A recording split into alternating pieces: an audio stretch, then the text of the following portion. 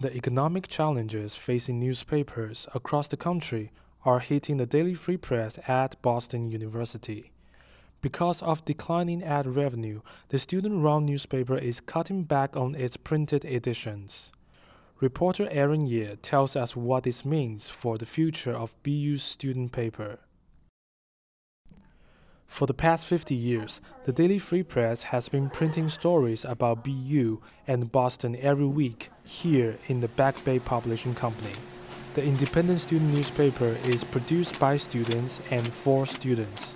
But starting last month, the Daily Free Press began a dramatic cutback of its printed editions. I wish we could print every week. I wish that was a reality, but with the current climate of advertising and print media, it's really hard. This is Lexi Perry, the current board chairman of Back Bay Publishing Company, which manages the publishing of the Daily Free Press. Perry says because of a steady decline in paid advertising, it is no longer economically viable to print the paper every week.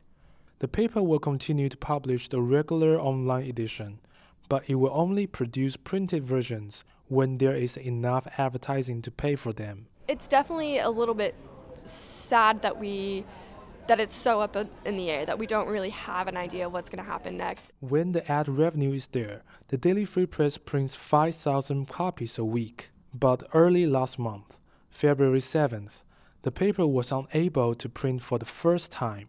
For Lexi Perry, it was an unhappy day. And that was really sad.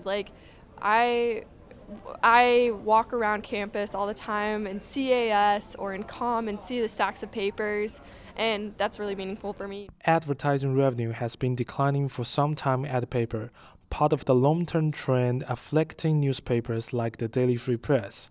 Felicia Gaines, now Boston Globe digital producer, was the paper's editor-in-chief.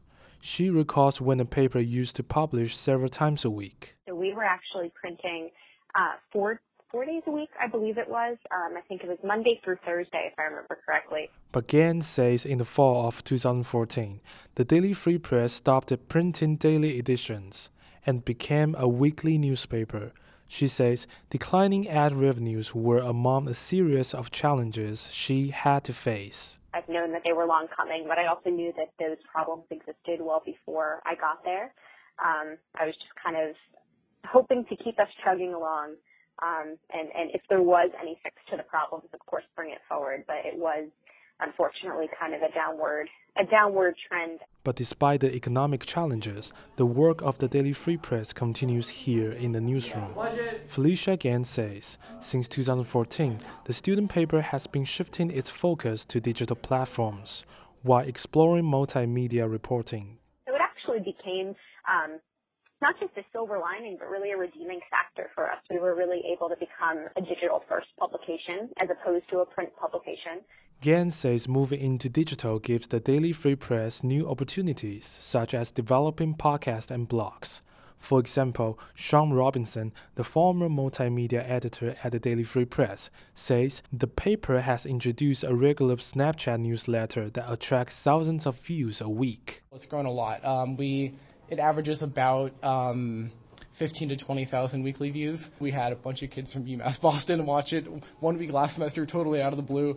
So yeah, it's been really cool. And Over the years, copies of the Daily Free Press have been distributed to over 20 locations on campus.